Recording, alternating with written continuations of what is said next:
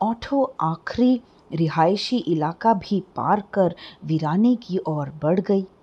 आगे दूर तक कोई रिहायशी इलाका नहीं था। ये रास्ता अब सीधा रूपनारायण नदी के घाट की ओर जा रहा था। रात की इस पहर में मोहिनी नदी के उस घाट की ओर क्यों जा रही थी, जिधर आम इंसान दिन के उजाले में भी जाने से कतराता है? वह अपने दोस्तों की बातों पर कतई भरोसा नहीं कर पाता जब वो ये कहते हैं कि वह काया और मोहिनी दोनों ही उसके मन का वहम है।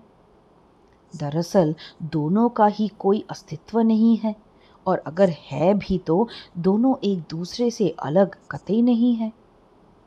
ये सिद्धार्थ ही था जो ये मानने को तैयार नहीं था, मगर आज की आंखों देखी स्थिति उसे भी दोस्तों की बातों पर भरोसा करने को मजबूर कर रही थी। वो सोचता ही रहा, और अचानक ही उसकी तंद्रा फिर टूटी। उसे लगा जैसे किसी ने जोर से झकझोर दिया हो। उसने देखा कि मोहिनी की ऑटो घाट से 100 मीटर दूर रुक गई।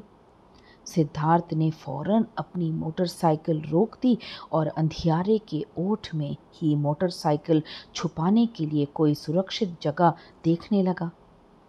जब तक वो अपनी मोटरसाइकिल किसी ओट में लगा पाता, उसने खाली ऑटो को लौटते हुए देखा। उसकी आश्चर्य मिश्रित परेशानी थोड़ी और खिंच गई। इसका सीधा सा अर्थ ये भी था कि मोहिनी को यहाँ से लौटना नहीं है, तो जाना कहाँ था? ये और बड़ा प्रश्न था। वो तेज कदमों से ही बढ़ता हुआ घाट तक पहुंचा। निविड़ शांति लिए हुए फैला सुदूर घाट, किनारे पर बंधे नाव से टकराती नदी की धार भी अबूझ और डरावनी आवाज पैदा कर रही थी। सिद्धार्थ ने पक्के घाट पर अपनी नजर दौड़ाई। उसे मोहिनी नहीं दिखी, मगर उसके सफेद पहरन के कारण मोहिनी को इस कौडियाली रात में भी ढूंढ पाना कोई दुरूह कार्य नहीं था। अचानक ही सिद्धार्थ ने देखा कि मोहिनी एक पतले मुंह वाली नाव पर चुपचाप बैठी थी, और उसका मल्ला बिना कुछ बोले नाव का लंगर यूं खोल रहा है जैसे उसकी मोहिनी से बरसों की पहचान हो। सिद्धार्थ को बहरहाल चिंता इस बात की ज्यादा हुई कि अब वो जा कहाँ रही है। उस पार? मगर उस पार तो अघोड़ा, साधकों और नागाओं का बसेरा कहा जाता है। वो उधर क्या करने जा रही होगी? यही सोचते हुए कच्ची और फिसलन भरी घाट से होकर सिद्धार्थ जब तक नदी के मुहाने तक पहुंचता, तब तक मोहिनी की नाव आधा सफर तय कर चुकी थी। हालांकि वो अब भी नजरों से ओझल नहीं हुई थी। सिद्धार्थ ने आसपास देखा तो अब मौजूद एकमात्र मल्ला को अपनी नाव में सोया हुआ पाया। कुनमुनाकर उठते हुए ही मल्ला ने जब किसी दूसरे नाव का पीछा करने की बात सुनी तो किराया दुगना कर दिया। सिद्धार्थ को पैसे की परवाह फिलहाल तो थी नहीं। कुछ ही मिनटों में नाव सिद्धार्थ को लेकर मोहिनी की नाव के पीछे हो गई। रूपनारायण नदी का विस्तार इतना ज्यादा नहीं कि एक किनारे से दूसरे किनारे जाने में 10 मिनट से ज्यादा का वक्त लगे। 5 मिनट पहले ही जाया हो चुके थे। सो अब 10 मिनट बाद सिद्धार्थ दूसरे किनारे लगा तो मोहिनी का कोई पता नहीं था। उसकी नाव भी किस घाट लगी थी, सिद्धार्थ देख नहीं पाया। वह उतरकर अपने मल्ला को रुकने के कहकर आगे बढ़ गया। आगे रेत के मैदान में रात के अंधेरे में कुछ भी था पाना मुमकिन नहीं था, मगर सिद्धार्थ फिर भी आंखों के फैलाव तक मोहिनी को ढूंढता रहा। दूर तक रेत, रेत के टीलों और कटीली झाड़ियों के झुरमुटों के अलावा इस आंधी रात में उसे कुछ नजर नहीं आया। उसका दिल बैठने लगा और खींच उठने लगी। खुद पर रोक ही लेता, ऑटो में ही पकड़ लेता। क्या जरूरत थी पीछा करने की, जबकि वो जानता था कि मोहिनी को ये पसंद नहीं है, ना ही वो इस पर खुलकर बात करती है। इन्हीं सोचों में गुम वो उदास सा रेत के एक टोले पर बैठ गया और मुट्ठियों में रेत भरकर अपने आगे ही फेंकने लगा। उसने मल्ला को 1 घंटे का किराया दिया है, इसलिए वो थोड़ी देर और रुकेगा और फिर चल देगा। इन्हीं विचारों में खोए हुए अचानक उसकी रीढ़ की हड्डी में सिहरन सी दौड़ गई। उसे यूं लगा जैसे किसी ने सर्द सुर्रियां उसके जिस्म में पैवस्त कर दी हों। उसने महसूस किया कि उसकी पीठ पर किसी का वजन है। उसने महसूस किया कि उसकी पीछे की धीरे धीरे रेत सरक रही है और फिर उसने महसूस किया कि उसके गर्दन पर किसी के बाल लहराए हैं। वो पीछे मुड़ के देख ही पाता, इससे पहले तो हाथों ने उसे पीछे से कस लिया। तुमने मुझे ढूंढ लिया, पीछे से आवाज आई। सिद्धार्थ चिहुक कर मुड़ गया। ये मोहिनी थी, उसी रहस्यमय मुस्कान और कंधे पर उड़ते खुले बाल के साथ सिद्धार्थ के ठीक सामने खड़ी Mohini. Holy shit, you are freaking! तुमने तो मुझे डरा ही दिया। डरना अच्छी बात है, इंसान महफूज रहता है। मोहिनी ने पथरीली आंखों को शोखी से मींचते हुए कहा। कहाँ थी तुम? तुम इतना ढूंढा? मैं तो यहीं थी, तुमने शिद्दत से नहीं ढूंढा होगा। अच्छा, कितनी बार तो सेमेट्री गया, वहां जहां मिले थे तुम्हारा कोई पता नहीं। हो सकता है जिस रोज तुम गए हो मैं कहीं और हूं, जैसे आज यहां। हाँ, मोहिनी ने पुरइसरार तरीके से जवाब दिया। अच्छा, तुम्हें कैसे पता कि मैं यहां हूं? जानती हूं, मुस्कुराई मोहिनी। कैसे जानती हो?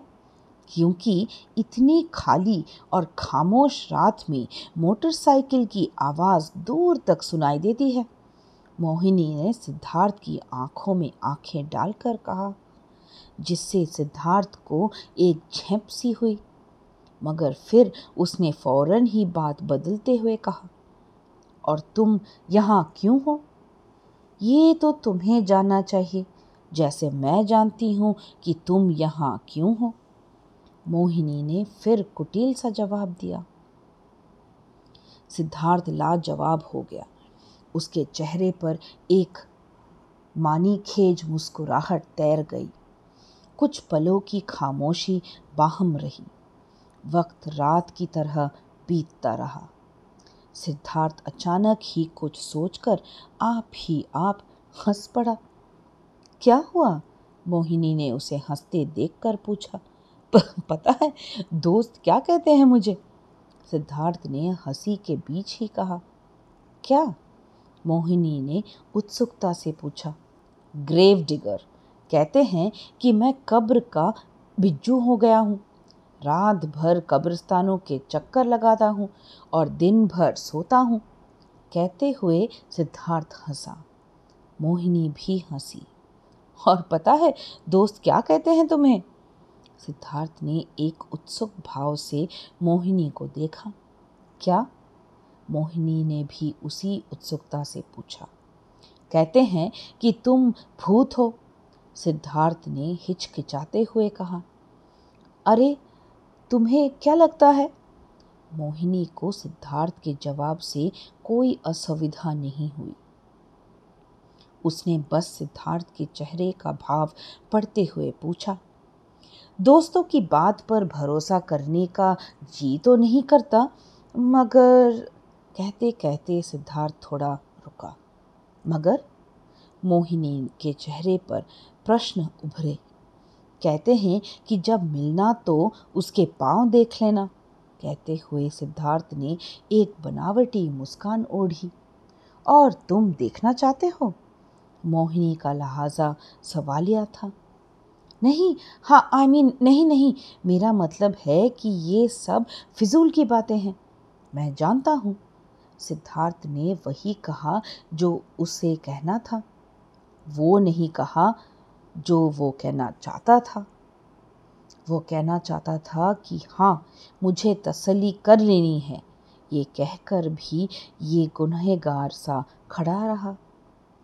कुछ क्षण की खामोशी फिर रही और अब की खामोशी मोहिनी ने ही तोड़ी।